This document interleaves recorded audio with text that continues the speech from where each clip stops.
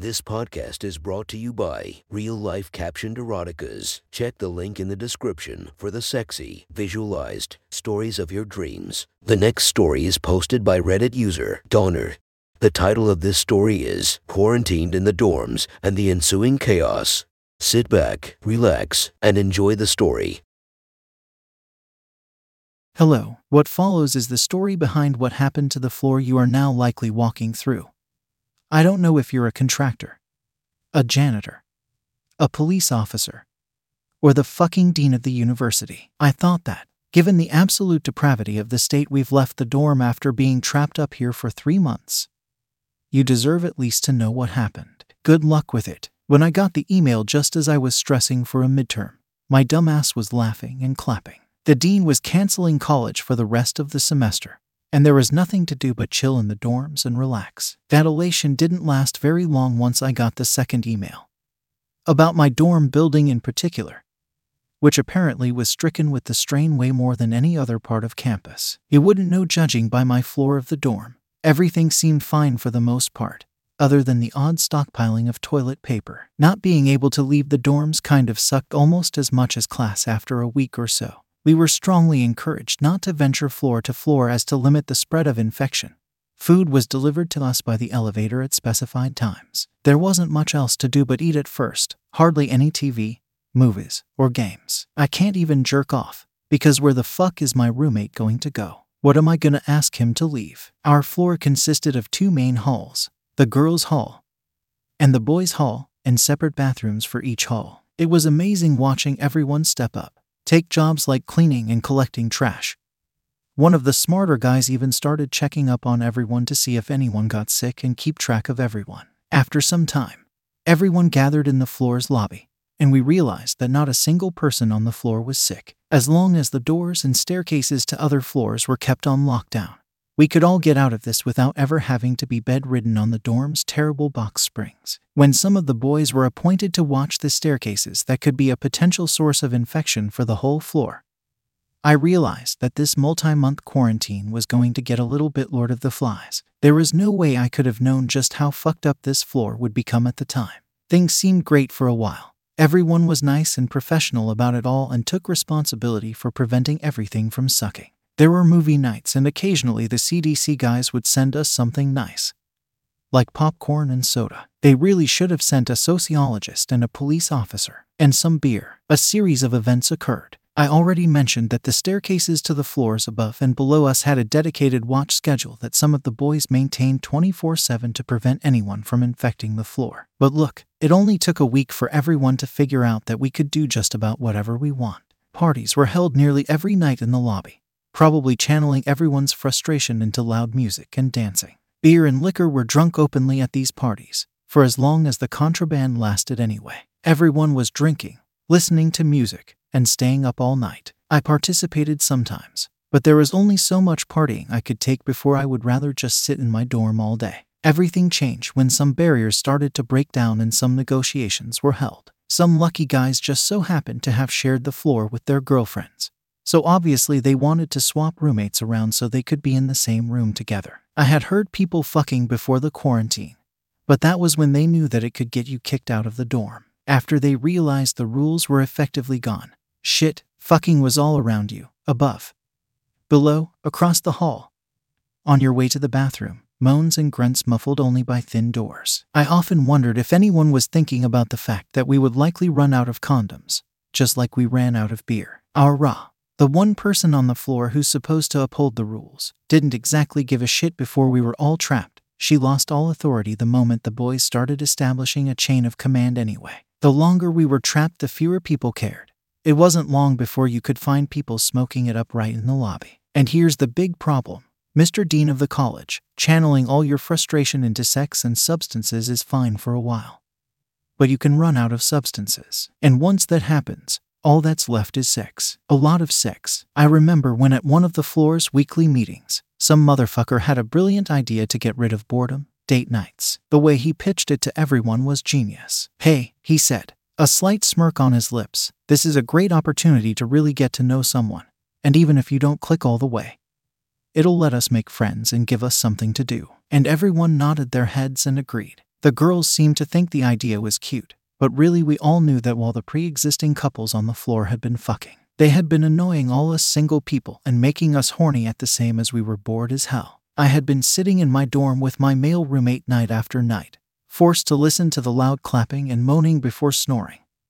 And the presence of another guy in the room meant we couldn't do a thing about it. I was so fucking frustrated I started to wish both me and my roommate were gay. Hell, I started to feel a little bit gay. I would gladly suck a dick just to have something to do. More on that later. That all changed after date night started. The tension and frustration were so evident in whoever you got paired that sex started to be a given. A lot more fucking was heard all around on date nights. And after that, almost every night was a chorus of frustration. It didn't take long before almost everyone had someone to snuggle up to and fuck the boredom out with. Now, Mr. Dean, you might be wondering why I'm going into such painful detail on the sex lives of those who ruined this building over the past few months. It's because, like I said earlier, we had little else to do. See, most video games I would have been playing had been cancelled. Most new movies had been cancelled. The internet was fast, sure, but you can't browse the internet all day for long before that too just wasn't enough. Without alcohol or weed, without things to watch or even homework to do for Christ's sake, with no rules, don't be surprised if a bunch of people in small cramped spaces turns into absolute cavemen eventually. Even the most prudent and uptight can't help but get swept up in it all. Thank God no one had the virus, and thank God no one had STDs either. The first time I stumbled into my dorm room to find my roommate fucking some girl doggy style,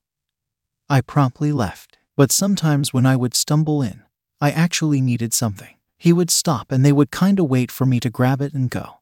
But it started becoming routine. It was kinda exciting to just waltz in there without a care. Eventually, that barrier broke down as well, and when I would walk in, he wouldn't even stop banging. He would just keep going, harder even. And all it took was one night when the three of us were just hanging out, for the cavemen and cavewomen really stopped giving a fuck. I'll never forget the smile on his face. He was sitting on the bed with his girl, just playing cards. It wasn't abnormal for him to ask me to leave when he wanted to fuck his girl. And one day he looks over to me and takes a breath like he was about to say something, like he was about to ask me if I can leave. But then he doesn't say anything. Instead, he just has a little smile, because he's just realized that neither of us really care. And he could just fuck her regardless of whether or not I'm here. It was fun for both of us, just not even bothering, enjoying how ridiculous it was to just ignore social conventions like that. I think it turned her on too, the way we just didn't care. And so in smooth transition he started making out with her, slowly motioned her to lie back, and then just pulled her clothes off and started banging. And he banged hard. It was, at the time, still a bit too weird for me to just start jerking it, or join in.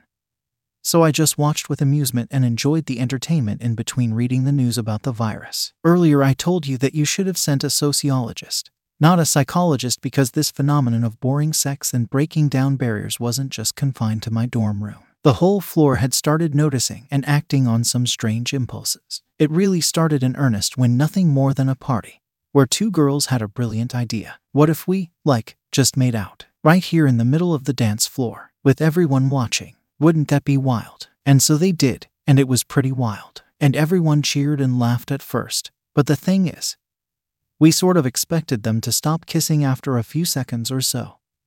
And we certainly didn't expect them to start fingering each other. But after watching them for a few minutes, the cheering stopped. And instead, guys and girls were just standing there, watching them go at it, from kissing to fingering to licking and more. Eventually, we couldn't take it. Up till this point, this critical point, everyone had some sense of minimum public decency.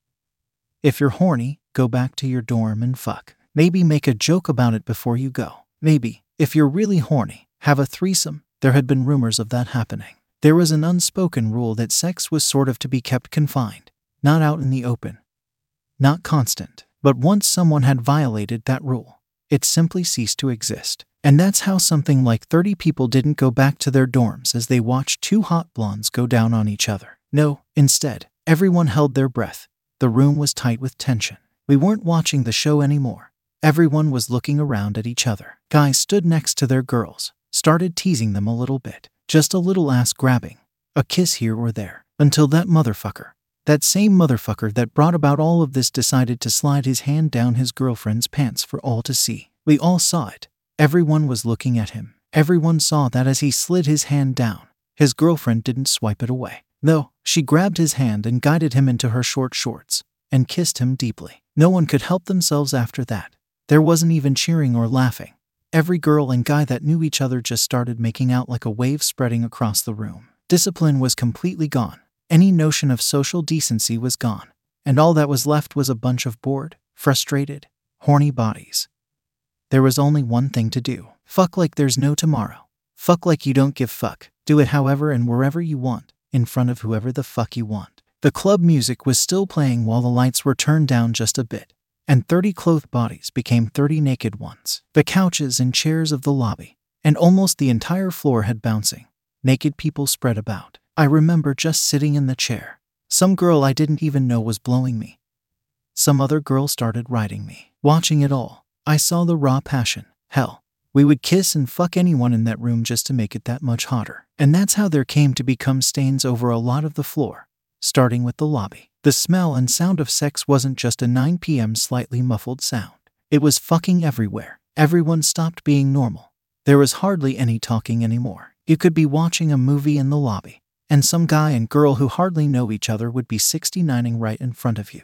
The bathrooms kinda became co-ed, as many couples would shower together or fuck in front of the mirrors. You'd be amazed at just how much jizz 15 guys can shell out with that much fucking every day when they really don't have much to do but sleep and bone and don't want for much else. Of course, when everyone just fucks and comes like it's nothing, what's the point of even closing the door? What's the point of being subtle anymore? Why care about anything? People stopped organizing around keeping things clean and keeping everything from getting damaged. Those couches and chairs in the lobby, as dirty as a casting couch. And it must sound deranged to you, Mr. Dean, but we really didn't give a fuck. It was kinda fucking hot to fuck a girl rough while shoving her face into the couch cushions that smelled like and contained the sex of 24 other people. The only time someone closed a door was when they were doing something really fucked up. Apparently, some guy figured out a way for him and his girlfriend to do bondage. They did plenty else, I assume. One of my favorite girls to fuck was some crazy bimbo with fetishes that were even crazier. She was mostly quiet but was a cum dump fuck slut horny bitch. Most of us just ignored the copious cum stains. But not this girl. No, she liked that shit. She liked wearing them. She had an outfit. She had leggings, a shirt, a bra, and panties all stained with cum from head to toe and wore it nonstop. I don't even know how she got that much within the first month. But she left her door open. And everyone knew that anytime you really wanted to rough up a girl and nut anywhere you want, she was always ready and willing. Apparently, when she was 18 or so, she got surgery just so she could take all the cum in her pussy she wanted without care. She told me a few stories about her mom too. But there's already enough depravity in this note. I will definitely miss having that girl across the hall. We lost a lot of time in that state. I couldn't be bothered to even keep track of what day it was. Kinda like a summer where you have nothing to do and can't remember what day of the week it is. My sleep schedule and everyone else's were so fucked up, you could hardly tell sunset from sunrise. They hadn't bothered this whole time to tell us when we would be able to go home, and everyone started kinda assuming we'd just be here forever. Oh, and it turned out both I and my roommate might have been a little bit bisexual. Due to the complexities of living arrangements, both I and my male roommate would sleep with our girlfriends every night, on opposite sides of the room. Our beds would shake and we would pound day and night right in front of each other. Occasionally we would swap girls, just to have some fun. But one night we came back to a surprise. The girls had pushed the beds together into one corner of the room, and simply sat there waiting for tonight's fun. When we got back we felt some hesitation. But it was pretty normal for hesitation to be ignored around here. Before long the four of us were fucking right next to each other. Then the girls made out, and then we all just started making out with each other. Let me tell you, when I got the news that I would be quarantined, I definitely didn't expect to be sucking and taking dick and loving it a few months later. Needless to say, those beds stayed together for the rest of the quarantine. We washed the sheets. Sometimes, on a less sexual note, cuddling with 3 other people post-sex every night is a nice way to fall asleep. Now that it's time to leave tomorrow, all of this has stopped, thank God. Something had been hanging over all of us the longer we were trapped here. And hearing the news that we would be free soon restored some sense of normality. The same cum stains kinda gross me out now. Now that I know tomorrow my life will be normal again. The girls are a lot less relaxed about things. We tried to clean up a bit, I promise, as we felt bad for letting things go so far.